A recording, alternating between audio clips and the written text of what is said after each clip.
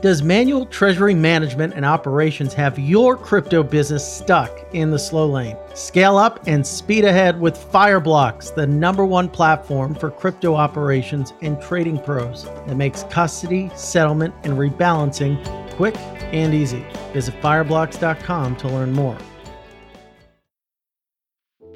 This episode is brought to you by Coinbase Prime, an integrated solution that provides institutional investors with an advanced trading platform, secure custody, and prime services to manage all of their crypto assets in one place. Futuristic companies like Tesla and MicroStrategy have used Coinbase's comprehensive investing platform to execute some of the largest trades in the industry. Learn more by visiting coinbase.com/prime to get started today. I'd also like to give a shout out to Cross River. Whether you're a crypto exchange, NFT marketplace, or wallet, Cross River's integrated API-based platform provides the payment solutions you need to grow. A CryptoFin Industry Award winner and an early partner for companies like Coinbase, Cross River's tech stack supports crypto partners and enables real-time money movement for consumers. Welcome to a new world of crypto-friendly banking at crossriver.com/crypto.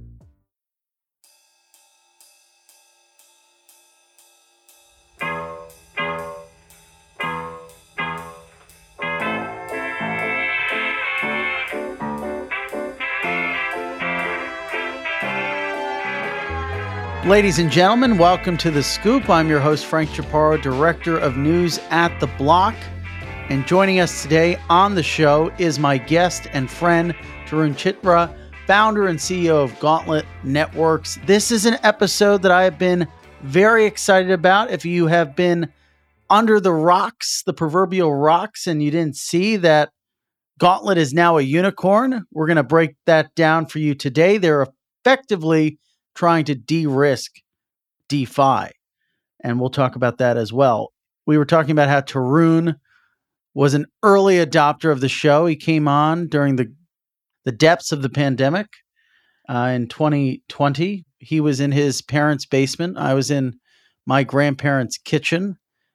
And happy to sort of have you back on. It's been a long time coming, that's for sure. We've come a long way from recording podcasts in our underwear. Got it. Yeah. I mean, honestly, I don't know if I actually have come that far. I'm not as stylish as you. You've got the glasses to match the shirt, but you've always been stylish, sir. Don't underplay your hand. You know, I like to think of it as like, you know, the world is better when you wear more colors. And, you know, for some reason, people, especially in New York, really love black a little too much. So it's my way of sticking it to that. Mm-hmm. Now, you have a very interesting background. We talked about it on the last show. D. Shaw, you worked in the high frequency trading space, building different types of systems. You're a quant at heart. Did you show up to work as a quant colorful? Yeah. So the beauty of sort of algo trading and is that it's a little more like a tech company kind of aesthetic than it is, you know, like finance and people in suits. Although I think it's in a lot of ways, algo trading is kind of a funny mix of academia and tech companies. It's like a lot more like academic and intellectual than say tech companies. There's certainly no, you know, memes floating around. Like, you know, if you go to Facebook's office, there's tons of really bad memes from like 2016 everywhere, which explains why they missed all of the Gen Z social networks, I guess. But there's way more like people reading math papers in algo trading than there is, you know, kind of like crazy fun stuff. But there's also like there's definitely no sort of like wardrobe that's required. For instance, actually, D. Shaw and I think Two Sigma also did the same thing. They had this policy called the Other Agenda policy, which is that everyone who was like working in sort of like directly revenue producing roles, like people who were working as assistants, people who were kind of helping people out in a lot of different ways, they were always sort of the kind of criteria they were looking for were people who had like PhDs in comp lit, or, you know, like was like a theater person and on Broadway, with the idea that like, hey, if you have another agenda, than like, doing a job that's kind of like probably a little bit boring, that you're really just doing for the money. You'll do a better job. And so there was like way more people from like the arts, like highly overeducated people booking airline tickets, which I thought was kind of an interesting environment. So what made you decide to start this firm? This was pre-DeFi summer, most of the stuff going on in crypto. In the depths of the bear market post the ICO boom, what was it about the space that drew you into it? Were you looking at things in your previous role that made you inclined to dive into crypto? Were you compelled by the mathematics behind it or the trading behind it?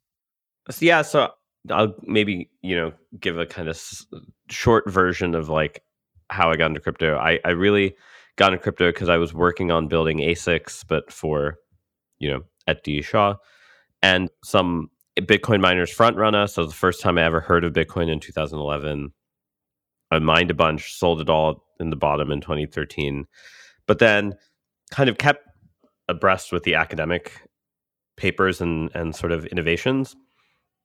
And I think basically during the 2016 and 2017 boom, there was this huge influx of like new protocols and new papers that people were claiming, could, be faster than Ethereum, do more transactions per second, do all sorts of weird stuff. And, I think I just kind of spent a lot of time really diving into, the math and sort of the papers that people were writing. And one thing I found that was interesting was like the community of people who were kind of building these projects tended to come from a cryptography background. And the people who were on the trading side were just trading and not really like paying attention to any of the technology. But, when you read some of these papers, there was a lot of sort of very in-depth financial assumptions. There were these like quite strict financial assumptions that were made. And it just kind of made me wonder, like, hey, actually, like, if you were to try to think of this more rigorously from the finance side, all the cryptography stuff was super rigorous, but the financial aspects of, say, like a proof of stake protocol, people were very hand wavy with that. And so that was what made me say, hey, like, how would I think of this as a trader, but designing, the inflation model of one of these things? And that led me down this rabbit hole, about like, hey, how do we build tools that are similar to what you use in trading, but for designing these systems, not for sort of like exploiting or trading against them. And that's sort of the genesis, effectively, if that makes sense. Yeah, I mean it's almost like a Jim Simmons 2.0 type of story. You go from the academic side of the equation to the quantitative trading side of it. What is your litmus test from a more like mathematic economic perspective for a given protocol blockchain? What are the red flags you look for? And what kind of gets you comfortable knowing that this is something that might have staying power? Yeah. So I think one kind of interesting thing is like, one of the ways as we were kind of building out the technology and tooling and infrastructure at Gauntlet, one thing we spent a lot of time and still spent quite a bit of time doing is really writing a lot of academic research that sort of like formally tries to describe how different protocols work. And, until 2020, no one really did that for DeFi because the sort of math that's used for analyzing DeFi protocols is actually very different to the math you use to analyze cryptography and crypto systems. And so, there weren't many people who were kind of in the intersection.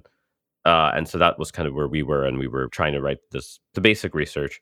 But one thing that is kind of a common thread to the types of things that we were able to kind of formalize, and then people were able to take our papers and then go build more complicated things. One thing I've always found beautiful about the DeFi space in particular, more than just crypto at large, is that it's very close to pure science in that someone who probably doesn't really understand what the math is doing, but like kind of has some intuition, can write code and deploy it. And if it works and attracts capital, then, you can start to say like, hey, look, this thing has worked for a while. There must be some theory that explains why, in practice and production, people are able to put money in the system and it's able to be sort of sustainable. And so one thing that I definitely spent a lot of time looking at is, can you decompose what this protocol is doing in terms of simpler protocols? Because if something is trying to promise that it does 500 features, but none of those features are going to be completely unique, right? So you should be able to say like, hey, there's some analogy to either A, something in traditional finance, or B, something that exists in DeFi and is sustainable. And if I can't really break something down into smaller components, then usually there's sort of a sense in which there's a sleight of hand from the person who's doing this in a lot of ways, because they're trying to claim they're doing this very complicated thing all at once as a big Rube Goldberg machine, and you can't break it down into smaller components that are easy to understand. And that to me is usually like a warning sign that there's something's wrong. But then again, there are some systems like that actually weirdly do sometimes actually work, even though they're this kind of Rube Goldberg machine. And Ohm in a lot of ways was like that. It took me a long time to actually understand what was going on, in spite of the fact that I had this like meme that had nothing to do with the protocol working, and stuff like that. So many different questions I want to ask, but I'm going to go with crypto at its core, right? I mean, is a new, innovative, nascent technology underpinned by incredible computer science and mathematics. But there's also a market on top of it, or a market tied to it, that is unpredictable and at its core almost unscientific and completely chaotic. How do you make sense of that? How do you make sense of, exactly to your point, something like Ohm, which you look at the underpinnings of the protocol and it makes zero sense to you, yet sometimes these coins, if there's enough momentum, if there's enough emotion, will take off. How do you reconcile those two aspects of this market? Yeah, so I guess the quote degen ape side, how do you reconcile the fact that the people using these things are sort of degen apes who haven't read the code, haven't paid attention to what is going on? They just kind of saw some marketing on Twitter or Discord and they're like, I'm going to put 6 figures into this thing, with the fact that like, hey, sometimes these things have quite detailed math for why they work. So a phenomenon that kind of has sort of maybe it's more of an epiphenomenon over the last 10 years in kind of computer science is that sort of the most robust algorithms, the most robust sort of systems tend to usually be the simpler ones. And you can, as long as you have a way of sort of like chaining together simple operations that are each individually very robust, you can build a big complicated system. But things that are very intricate and kind of complicated usually don't end up being robust. You kind of have to have these simple building blocks that are each individually robust, and then you can put them together to build a complicated thing rather than building one complicated thing up front. And so an example of that is really in machine learning, where a lot of the improvements to sort of like image detection and chatbots and stuff like that comes from the fact that these sort of neural nets and deep neural nets are sort of, in some sense, on a component basis, sort of robust. Like I could randomly change the model a little bit, and it still will be able to tell you hot dog or not hot dog. And that the sense in which there's this like kind of robustness built in means that even if there's like noise or sort of like chaotic behavior happening, it's still able to kind of like give you the right answer. And so what you find in DeFi in particular is that there's almost this gladiator-like competition between these different protocols and the capital that's getting allocated to them. And if there is some truth to the fact that their mechanism works, you effectively should basically be, whether or not it's a really informed, perfectly rational investor putting their money into a protocol, or whether it's a degen ape, you should basically get the same outcome. That's sort of like I said, like this idea that like, why didn't we have facial detection that worked in 2008 versus having facial detection that worked in 2016? A lot of it had to do with people, instead of trying to find the perfect model, people finding simple but very robust models, putting them together, and then those things work even when, say, like someone tries to make the thing say hot dog and not hot dog, or the opposite. To give the example from Silicon Valley, the TV show. Yeah.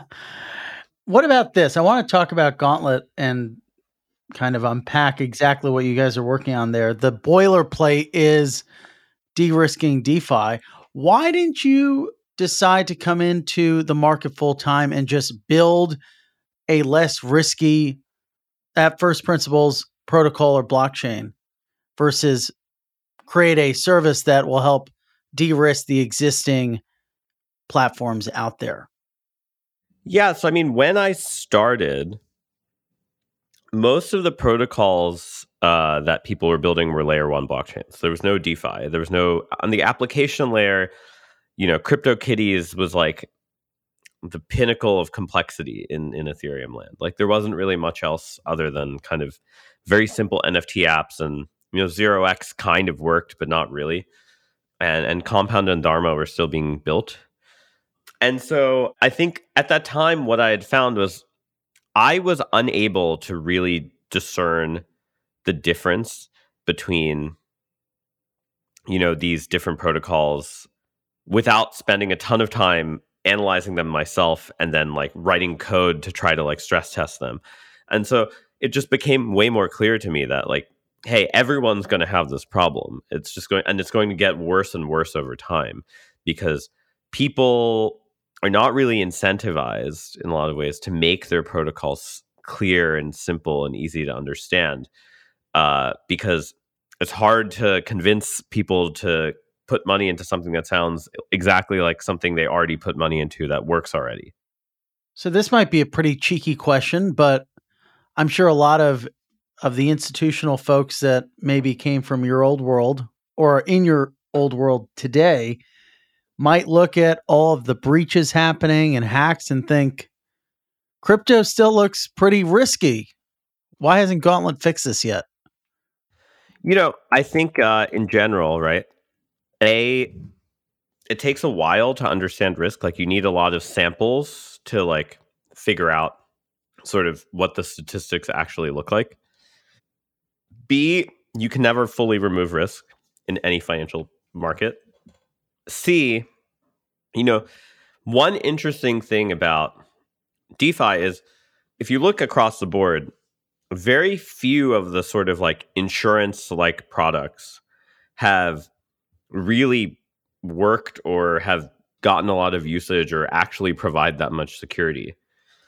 And one thing I sort of personally believe pretty strongly is that it's a little cart before the horse to make a DeFi insurance protocol before you have an actuarial model, right? Like when you think about how normal insurance works, people really, they'll be the first sort of like crazier insurers who are willing to cover anything. And usually, oftentimes they can get blown out of the water, but they effectively generate data for kind of more sophisticated insurers who, spend a lot of time doing statistics, really understanding sort of like what the actuarial risks at play are. And then based on that, come up with sort of well-designed insurance products that are tailored around the quantitative models, not the other way around. They're not making an insurance product and then backfitting a quantitative model to the product. And I sort of generally feel like one thing that, we've really focused on is building really strong and, well-tested and rigorous sort of quantitative models like actuarial models, and making sure they're used in production. For us, that's effectively, adjusting these parameters for different protocols. So like changing the margin requirements, changing interest rates. Let's break down like the process, because although some people might think it's fairly complex, I think you can explain it in a fairly simple way. You build the model, you have the model make predictions, It's running simulations. It's trying to identify how much risk is in the system. And after it makes those predictions, after the model sort of predicts what could happen, it then generates a type of proposal for a given protocol, whether it's interest rates or some of these other things that you're talking about. Is that the gist of it? Is that kind of how would you delineate the steps of how the system works? Yeah, no, that's actually pretty spot on. So if we zoom out a little bit, we sort of have two main products. The first one is sort of the risk management one, which is, take on-chain data, take exchange data, different types of market data, run a lot of models, fit a lot of models based on that data, make a prediction of sort of some outcome, and the outcome is usually a combination of how much risk is in the system plus how much revenue is the system generating, right? Just like a bank, the riskier the loans you give out, the more revenue you generate, but obviously the more risk you're taking. And there's always this kind of trade-off between the amount of risk that the system is taking versus how much revenue it's like generating for capital providers, liquidity providers, token holders. And from those predictions say, oh, if we adjust the interest rate by this percentage, or we reduce the margin requirement, or we increase the margin requirement by a certain amount, we can kind of optimize this trade-off between risk and reward, where reward is sort of revenue generated by these protocols. And then it automatically generates a proposal and pushes it to blockchain. Our second product, which is newer, but we really definitely were very excited about it, is incentive optimization product.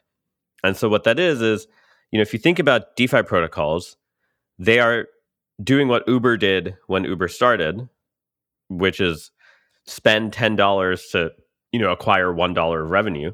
But instead of spending $10 that they raised from venture investors, they're spending in governance tokens. Yeah. And they're giving out huge amounts of emissions. But spending hundreds of millions of dollars to attract liquidity isn't exactly wise, especially if you're not thinking about how you're distributing it within your system. Maybe certain pools in your system have tons of organic demand. You don't really need to incentivize them.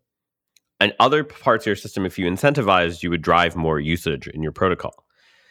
And so figuring out that sort of how to allocate and how to spend these kind of incentive budgets while also not overspending for liquidity, volume, etc., is sort of the second thing. And that's a similar framework, right?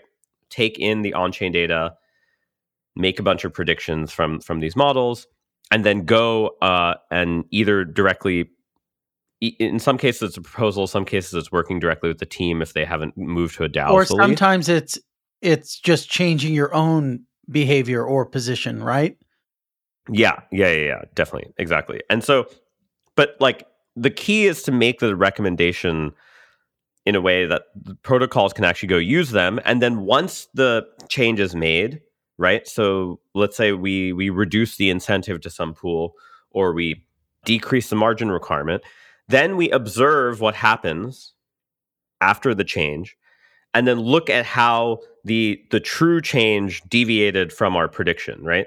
So like, say we predicted that the protocol would make another $5 million in revenue from this change, or would have value at risk go down by $10 million.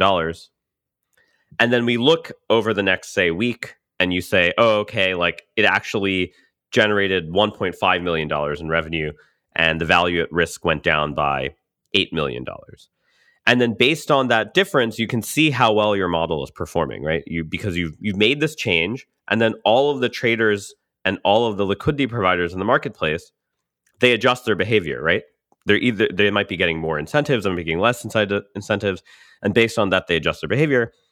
And so in this way, you're able to really, really tune these models so that you actually have very good both predictive capability, but also measurement of this kind of like revenue and risk trade-off surface.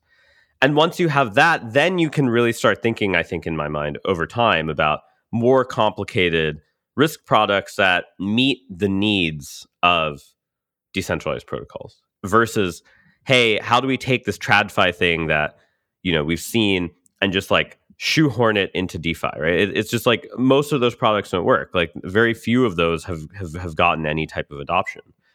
And so I like to think of it as like, doing kind of the like hard work of building the actuarial models, putting them into production, seeing the changes, optimizing the models over time, doing that first before you then start designing risk products and protocols. Yeah.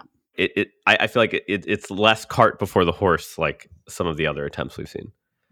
Correct me if this is imprecise, but it's more about trying to fine tune these systems versus creating peripheral products to basically hedge yourself or cover something or cover yourself if shit hits the fan. Yes, exactly. And I think like over time, once you really understand how to tune the existing system, you can start thinking about what you could do better to hedge, right? Versus just making hedging products and then hoping that the market just uses them on its own. You know what I mean? Like it's very hard to actually get people to use this type of stuff. And I think it's even harder in DeFi because the products are just, the products that do really well in DeFi are not just straight up take a centralized finance thing, make the closest clone you can, and then try to get people to use it. Very rarely, pretty much never works in DeFi. It's always something that's somewhat adapted to the nuances of crypto systems and how people interact with crypto systems in a way that's very different than traditional finance or even centralized crypto. Explain this to the audience, because I remember when we really jammed on this, the example you gave or the way in which you defined or painted a picture of what Gauntlet is was that on Wall Street, you have these risk desks at a hedge fund somewhere like a D. Shaw. They're running similar types of simulations. And then if there are if certain things happen in the market, the system will effectively say, this is a hot dog, shut it down or don't eat it, whatever the analogy might be. How is Gauntlet different than a risk desk within a hedge fund? Like in principle, they're the same, but in the way they operate, it's very different. Yeah, so another way of thinking about us is a little more like the risk desk at the CME or the risk desk at FTX, right? Because we're doing this from the perspective of the protocol, not the perspective of an individual trader, right? So we model individual traders, but the goal is to optimize a function for the protocol, for the DAO. And that function can be sort of like, we don't want that much risk, but we want to make a certain amount of revenue. And there's, different protocols have different desires for that, right? Some protocols are like, we want to make as much revenue as possible because then our protocol will grow faster. There'll be more TVL. We're willing to take the risk. And some protocols are like, absolutely not. We want like basically no risk ever, which obviously means less revenue. And so a way of thinking about it is we're monitoring all of DeFi, like as much as we can, and using that to basically say, like, based on that, what is sort of the net risk in each protocol? What is the sort of net risk across DeFi? And then based on that, optimizing these kind of like parameters that exist that you can use to tune these systems. Oh my God, that is a massive wasp. Jesus Christ. Holy shit. See how big that is? Did you see that? It was literally this big. It was literally that big. All right, sorry. Jesus Christ. I was trying to get a screenshot of you smacking the window, but unfortunately I was not fast enough. All right. One thing that's come up time and time again as a result of what we've seen with Wormhole to Ronin is can we make a multi-chain future possible? It seems like that's where all the risk is concentrated, at least from a headline perspective, like when we look at the paper and we see what people are talking about or care about. So is there more risk with multi-chain, and how do we diminish that risk? We can't bring it to zero. There's no zero risk, but how do we work on at least lowering it? Yeah, I think one thing people have to understand sort of about bridges is there's sort of like always a sort of trade-off that exists in them, which is, you're trying to convince another chain. If we think of each chain as sort of like a country or a city, Or a city. you're trying to convince another city to accept your city's currency, right? And to accept your city's rules, at least somewhat. And, just like humans have very messy pacts between them, you sort of are forced to do things that are not ideal. So one route, which is the wormhole route, is to make synthetic assets.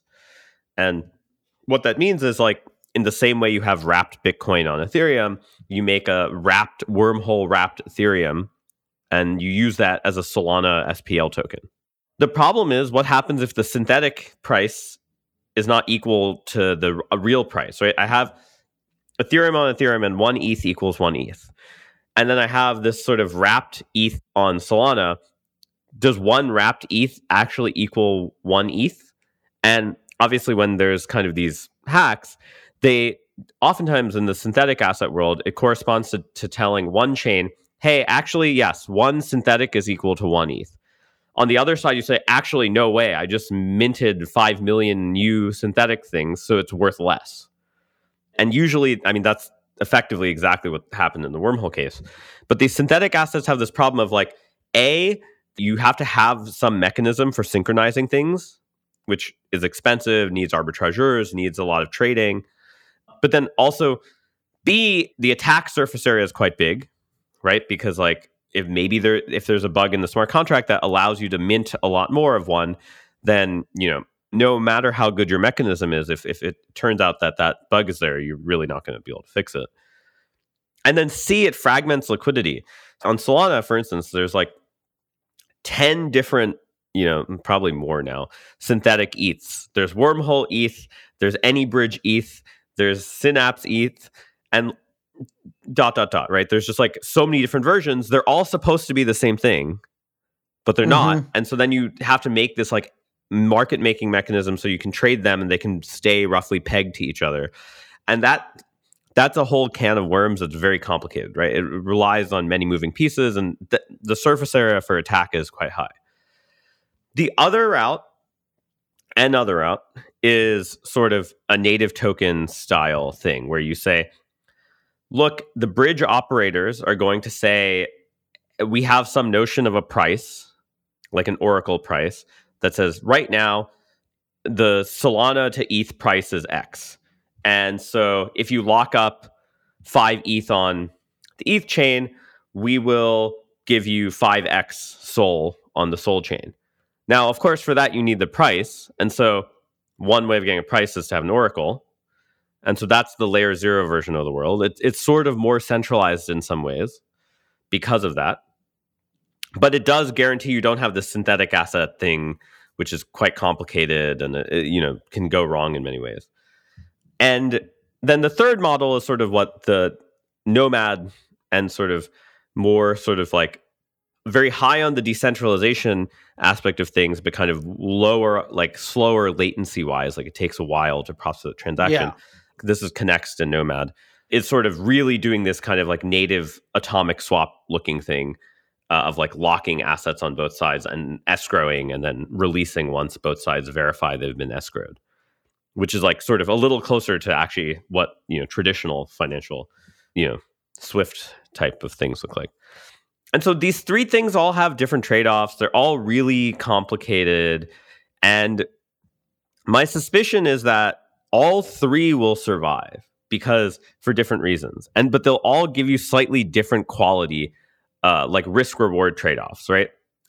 The higher risk ones will be the ones that give you low latency and very good UX. And then the lowest risk ones will be the ones you have to wait a while and like take forever, but like actually you have very high guarantees. And so I suspect the market will develop in a way where there's a segment of the market that's willing to tolerate way more risk, but they're also going to do very small transactions. And there's a segment of the market that's like, we're OTC broker and we only trade sizes like of $1 million or more. And we only use the slower bridges, right? And like, we're going to have this kind of like quality of service stratification of like the people choosing what their risk trade-off is. And I just think that like, yes, the headline numbers are big, but the headline numbers are big because like you have to have a lot of liquidity locked into these bridges. That's the only way you can kind of like facilitate transactions on both sides. And so that will get hardened, but I think we'll end up in a world where the end user will have a lot of choices, and it will end up being like choosing your risk tolerance, matching the bridge to your risk tolerance. Having trouble keeping pace with the crypto boom? When your business is scaling up and your portfolio is growing, you don't want to waste precious time on manual treasury management or settling and rebalancing. Fireblocks can handle that for you with smart, scalable solutions for your crypto business, along with industry-leading security and expertise. They'll take care of the back end so you can focus on the big picture. Visit fireblocks.com to learn more.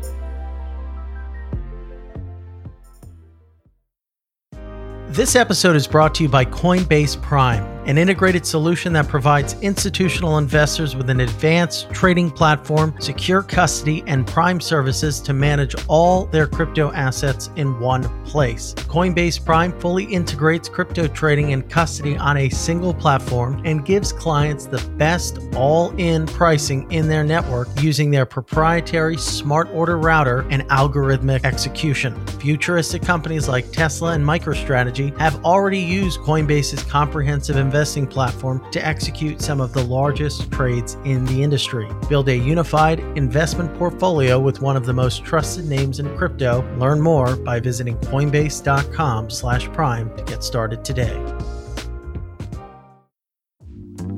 This episode is brought to you by Cross River. Building the next big thing in crypto? Then it's time to get your fiat on and off ramp solution from Cross River. Whether you're a crypto exchange, NFT marketplace, or wallet, Cross River's integrated API-based platform provides the payment solutions you need to grow. Cross River is powering the future of financial services. A CryptoFin Industry Award winner and an early partner for companies like Coinbase, Cross River's tech stack supports crypto partners and enables real-time money movement for consumers. Welcome to a new world of crypto-friendly banking. Request your fiat on and off-ramp solution now at crossriver.com/crypto. So you can kind of move the dial on your risk tolerance as one way to solve for what we've seen with these various breaches. But what about adding to the number of market participants? Could that help as well? Just adding the number of validators who are scanning and verifying these transactions between chains? Yeah, I mean, I think that will over time increase. It's at the moment we're just trying to like basically learn the lessons of like how do we get the minimum viable thing working that is very, secure in a bunch of ways. I think that once we have that, then we can start talking about doing things like expanding the validator set. And so that's where, roll-ups like, Optimism, Arbitrum, Mattis, etc., ZK roll-ups, they're all kind of punting on this question of like, how do we get a ton of validators? Until like they actually have their systems working, versus I think bridge operators are the opposite. They're like trying to just like onboard as many validators up front. And those are just two different development paths with very different risk tolerance levels.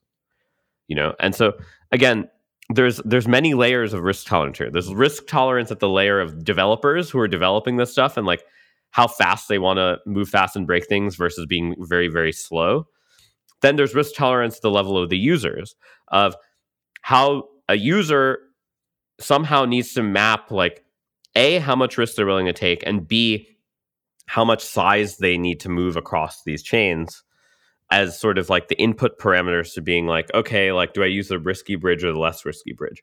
But just kind of like the early internet, you had to like do a lot more work just to like, you had to make a lot more decisions to pick things out for you. As standards get better, there will be sort of like the Appleification of things, of like removing all of that choice from the user. And then the user just kind of has like a dial and they pick once and then they never think about it again. And it's just like it is a little bit like the early internet. Like we're still, all the warts are exposed to the user, right? The user, even just using a wallet is crazy, right? For the average user. Yeah. And so I think, with the amount of capital that's been put into the industry, we're going to see improvements. I think it's just that obviously the headlines are never fun to reason about. Do you think that this problem will be exacerbated by a potential Cambrian explosion in app chains? Do you think that more and more projects or more apps will specifically just rely on like the subnet of a given blockchain and then exist in their own city to an extent, their own city that's purpose built for them? And then they have to worry about all the complexities of engaging with the broader city from which they ascertain most of how their underpinning blockchain works.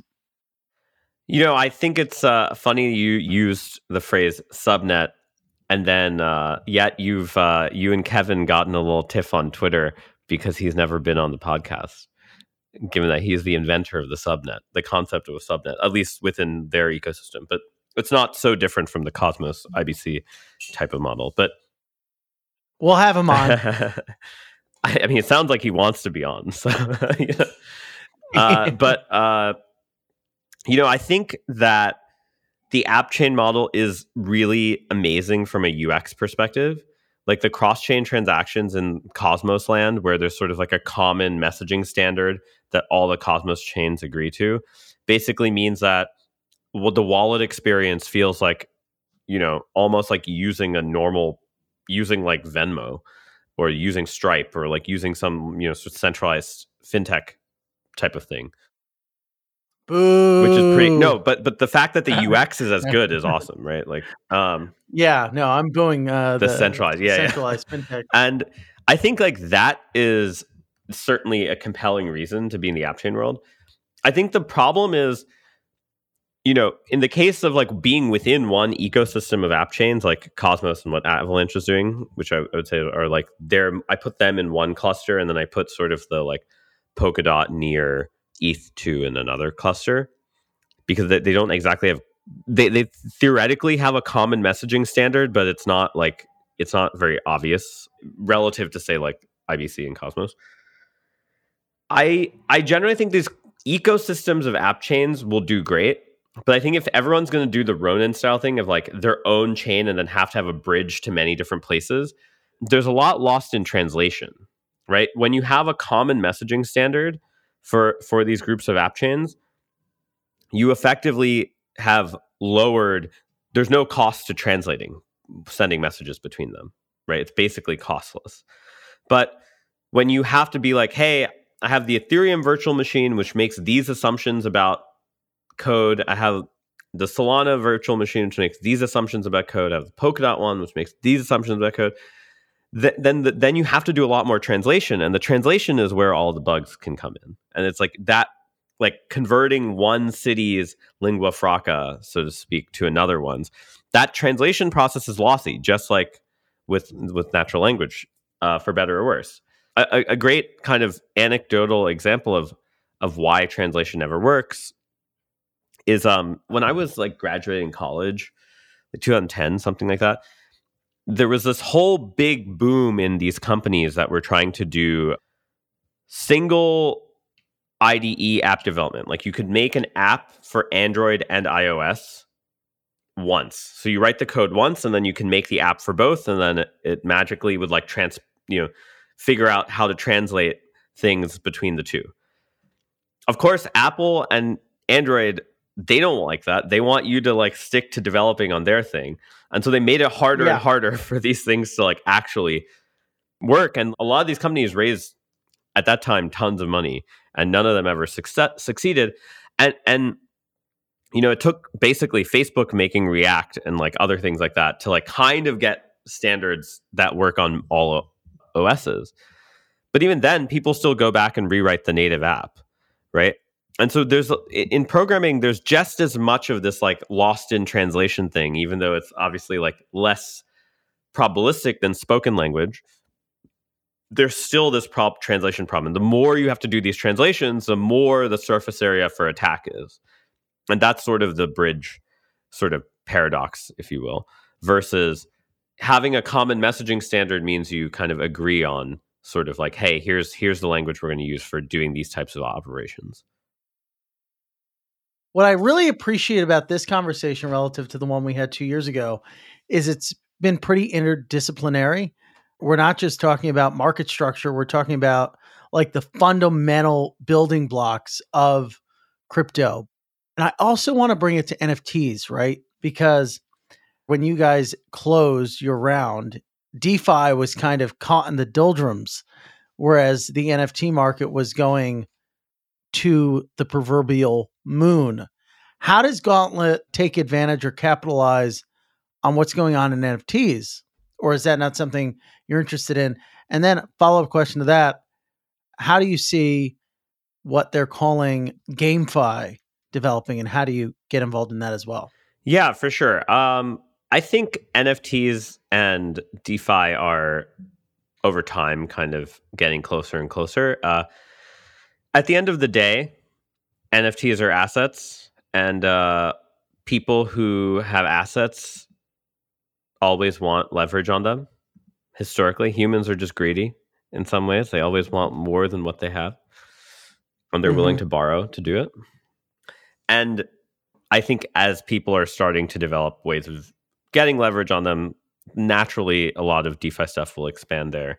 I think we're barely scratching the surface. Like, it feels a lot like 2017 in DeFi is a lot like sort of where now is in NFTs.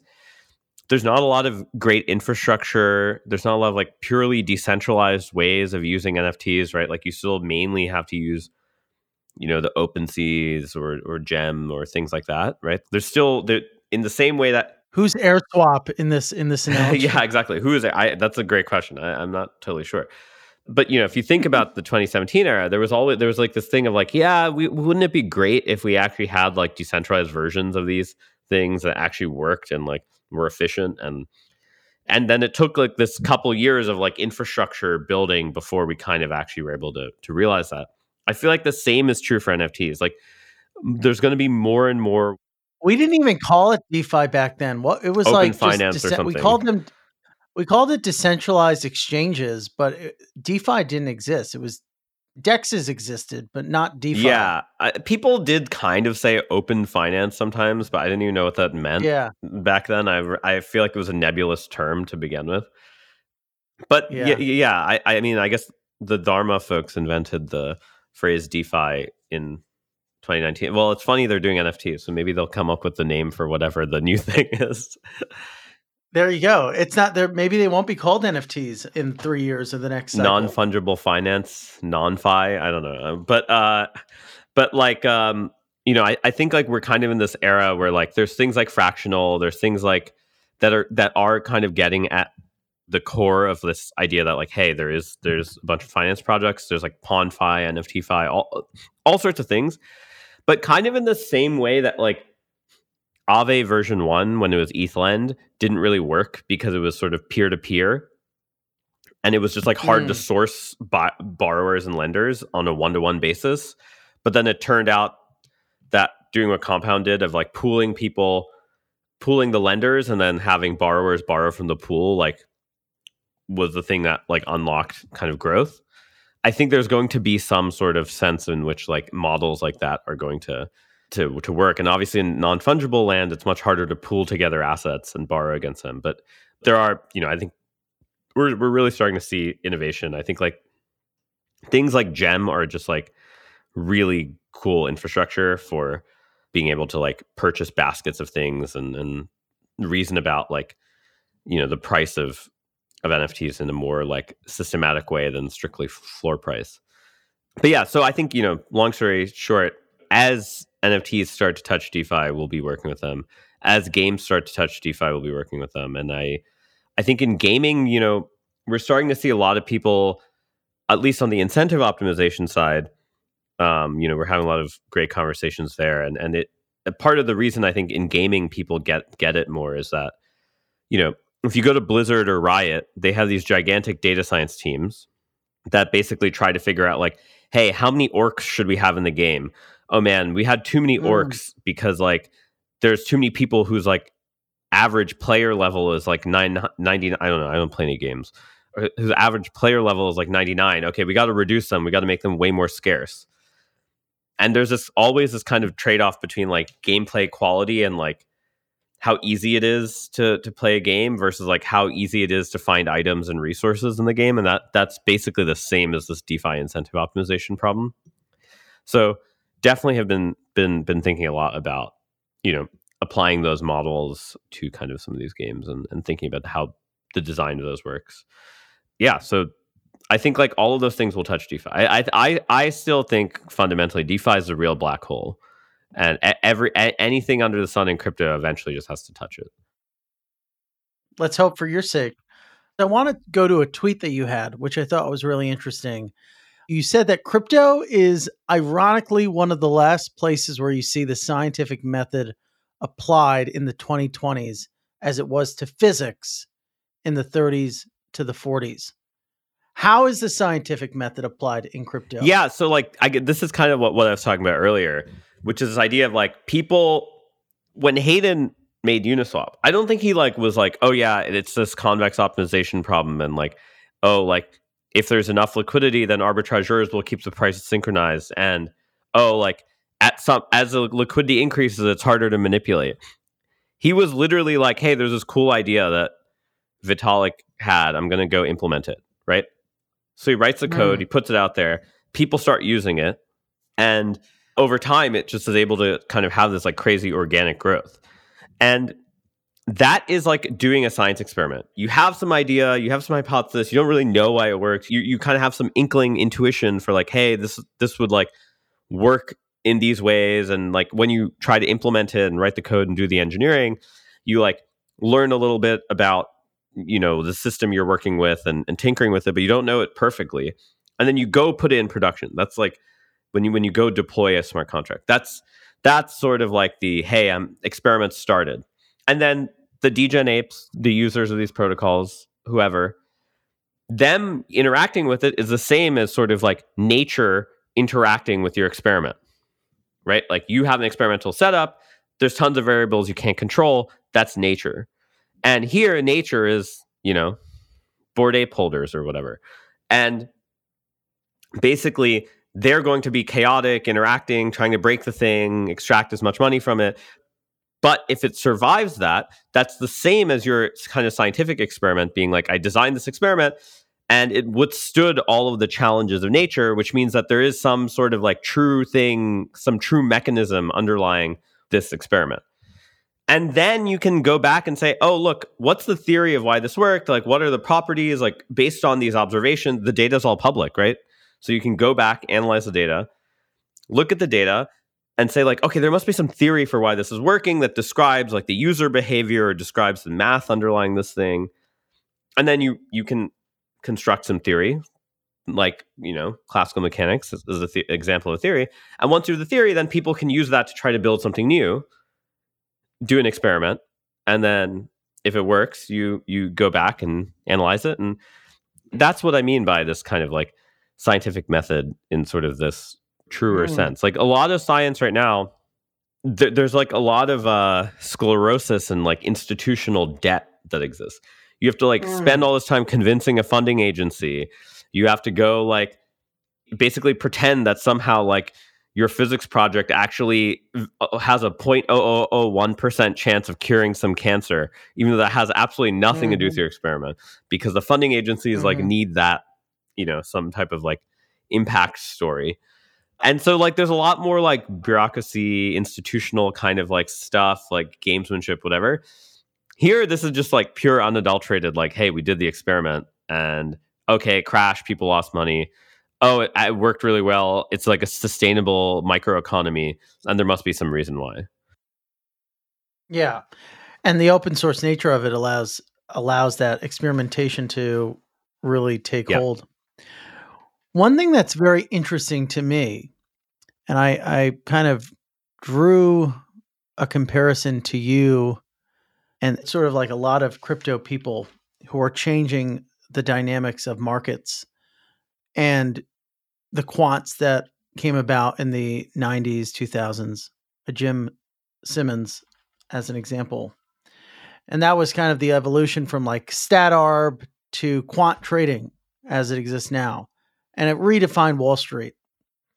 How are you seeing the move from quant trading to DeFi? What will that make Wall Street look like? So I think I said this on the last podcast, but I love saying this, so I'm going to say it again, which is I don't think DeFi really revolutionizes finance per se. I think it revolutionizes lawyers. You just get rid of lawyers for a lot of transactions that you normally need kind of like a bunch of legal work and things aren't exchange tradable. You can't like source liquidity for some weird swaps contract that's like, between two counterparts.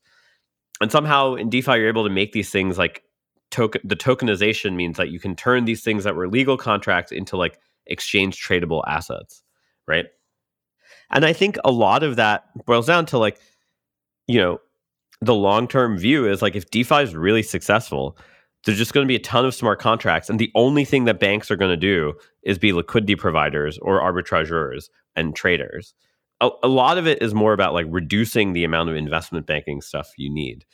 And that's where all the lawyers are for the most part. And turning it more into just like trading kind of a permissionless nature. And so like the institutions of the future might really just be people who have capital and they're allocating it to different protocols. And that's it. So that's funny. So everyone talks about, crypto is going to usurp Wall Street. It's going to usurp the bulge bracket banks, the Goldman Sachs and Morgan Stanleys of the world, but the Jane Streets, the Jumps, and maybe the Virtus, they'll be fine. I mean, there's a reason they're all in this market already, right? Like it's right. Yeah. I think it's more, it's like the like old school institutions are the ones who are going to be cannibalized the most in my mind. Got it. All right. Any closing thoughts? What are you most excited about for the next few months? Yeah, I mean, I think I'm kind of excited about seeing how the kind of increase in bridges really kind of drives growth in the space. I think maybe a year and a half ago or something, I had this when Jump announced they bought Certus One and were building Wormhole. I sort of had this view. I was like, okay, Jump's doing this because they think it's like the movie The Hummingbird Project, where whoever owns the one bridge like owns all the money, right? Spoiler alert. I guess that's true. I wasn't totally revealing the rest of the movie, but yeah, you're right. All right, no, go ahead. And I was like, okay, well, maybe that makes sense. Maybe it's actually like truly a liquidity moat. Like whichever bridge has the most liquidity in it is going to win, and like being first to doing that is important. And then we saw this thing where like, hey, these are actually open, permissionless, and there's tons of bridges with all these different guarantees, different security guarantees, different liquidity guarantees, different UX. But they were kind of like hard to develop with for developers. And so like people kind of just use them almost like payment channels just to like send money across, never like do computation across these things. And I think with things like Layer 0, Nomad, and Connects, the programming model has gotten easier. It's almost like this unlock of like, you don't have to be a low-level system engineer. You can be like shitty web dev, JavaScript dev, and like still write bridge code now, right? And like, you don't need to be as technically sophisticated. You don't need to like really be in the weeds, understanding the communication protocol and the messaging and like, oh, is it little endian? None of that stuff. It's like way more drop in, plug and play. And I think the developer unlock of that is going to be pretty big. And that's exciting. Even you can write bridge code. I mean, someone should make that their motto. We broke Max Bronstein joining Synapse as COO, and I told him that they should make their slogan, "Do you need a bridge for that?" Be a pretty good slogan, right? Yeah. I mean, I didn't even mention them. Sorry, I should have mentioned that. I mean, they were like one of the fastest deploying bridges ever. Like they just like went on every EVM chain like there's 8 or 9 months 15. ago. They're on like 15 of them. Right. And they're doing like this like Avalanche subnet like stuff. What I mean is like the bridge wars are very, very much not like the Hummingbird project. No. And like that's really cool. That's very different than normal finance. Yeah, they're actually like all operating like no one's hitting each other in a sense. Right. Well, you know, I think if there were no hacks, then they would be more competitive with each other. But right now it's just like, can we like as an ecosystem get people to trust these things?